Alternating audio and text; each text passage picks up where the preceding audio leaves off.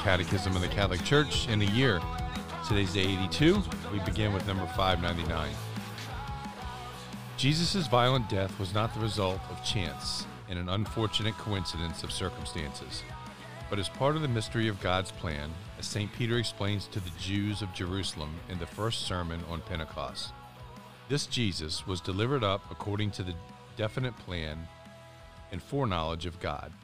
This biblical language does not mean that those who handed him over were merely passive players in the scenario written in advance by God. To God, all moments of time are present in their immediacy. When therefore he establishes his eternal plan of predestination, he includes in it each person's free response to his grace. In this city, in fact, both Herod and Pontius Pilate, with the Gentiles and the peoples of Israel, gathered together against your holy servant Jesus, whom you anointed, to do whatever your hand and your plan had predestined to take place. For the sake of accomplishing his plan of salvation, God permitted the acts that flowed from their blindness. The Scriptures had foretold this divine plan of salvation through the putting to death of the righteous one, my servant, as a mystery of universal redemption, that is, as the ransom that would free men from the slavery of sin. Citing a confession of faith that he himself had received, St. Paul professes, Christ died for our sins in accordance with the Scriptures. In particular, Jesus' redemptive death fulfills Isaiah's prophecy of the suffering servant. Indeed, Jesus himself explained the meaning of his life and death in the light of God's suffering servant. After his resurrection, he gave this interpretation of the Scriptures to the disciples at Emmaus, and then to the apostles. Consequently, St. Peter can formulate the apostolic faith in the divine plan of salvation in this way. You were ransomed from the feudal ways inherited from your fathers, with the precious blood of Christ, like that of a lamb without blemish or spot. He was destined before the foundation of the world, but was made manifest at the end of times for your sake. Man's sins, following on original sin, are punishable by death. By sending his own Son in the form of a slave, in the form of a fallen humanity, on account of sin, God made him to be sin who knew no sin, so that in him we might become the righteousness of God.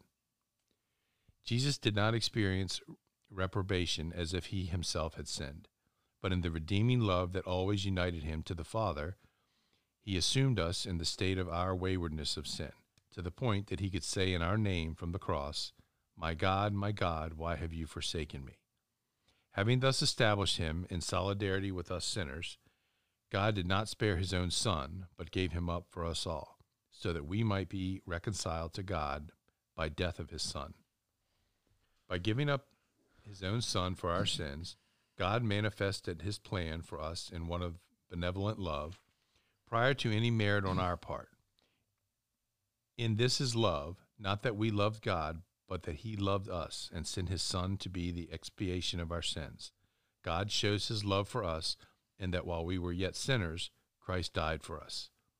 At the end of the parable of the lost sheep, Jesus recalled that God's love excludes no one. So it is not the will of your Father who is in heaven that one of these little ones should perish. He affirms that he came to give his life as a ransom for many. This last term is not restrictive, but contrasts the whole of humanity with the unique person of the Redeemer who hands himself over to save us.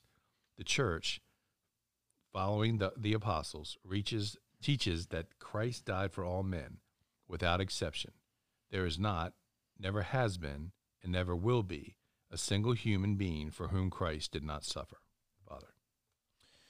So in this section, it really kind of answers some of the deeper questions about the passion and, why did God allow this to happen?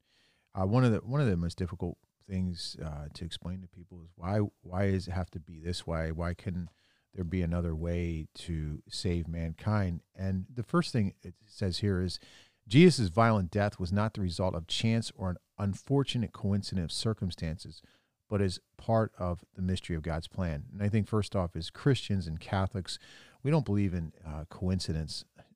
We believe in divine providence. And God, this is God's plan. This is how we were to be saved. And so, basically these players, the Pontius Pilate, Herod, and the Gentiles, that God permitted them. They had free will, obviously, but He permitted them to do this so that Jesus would die for our sins. And it goes on to say that it's also that was to fulfill the Scriptures, and it makes reference to when Jesus is walking with the disciples in Emmaus, and he kind of, they're downcast and like, why did this happen? He says, didn't the Scriptures foretell this? And it makes reference here in this section that in particular, Jesus' redemptive death fulfills Isaiah's prophecy of the suffering servant. If you read Isaiah, which we read during Lent, it's amazing how many of the things that happened to Christ are in that book. I mean, it's just amazing. I mean, just the whipping, the suffering, the being led to the slaughterhouse. I mean, there's just so many parts of Isaiah that come true, and you just can't make that stuff up. It was foretold, and God made it it happened. And why? I mean, why did this happen? But we were to be freed by the precious blood of Christ, the Lamb without blemish or spot.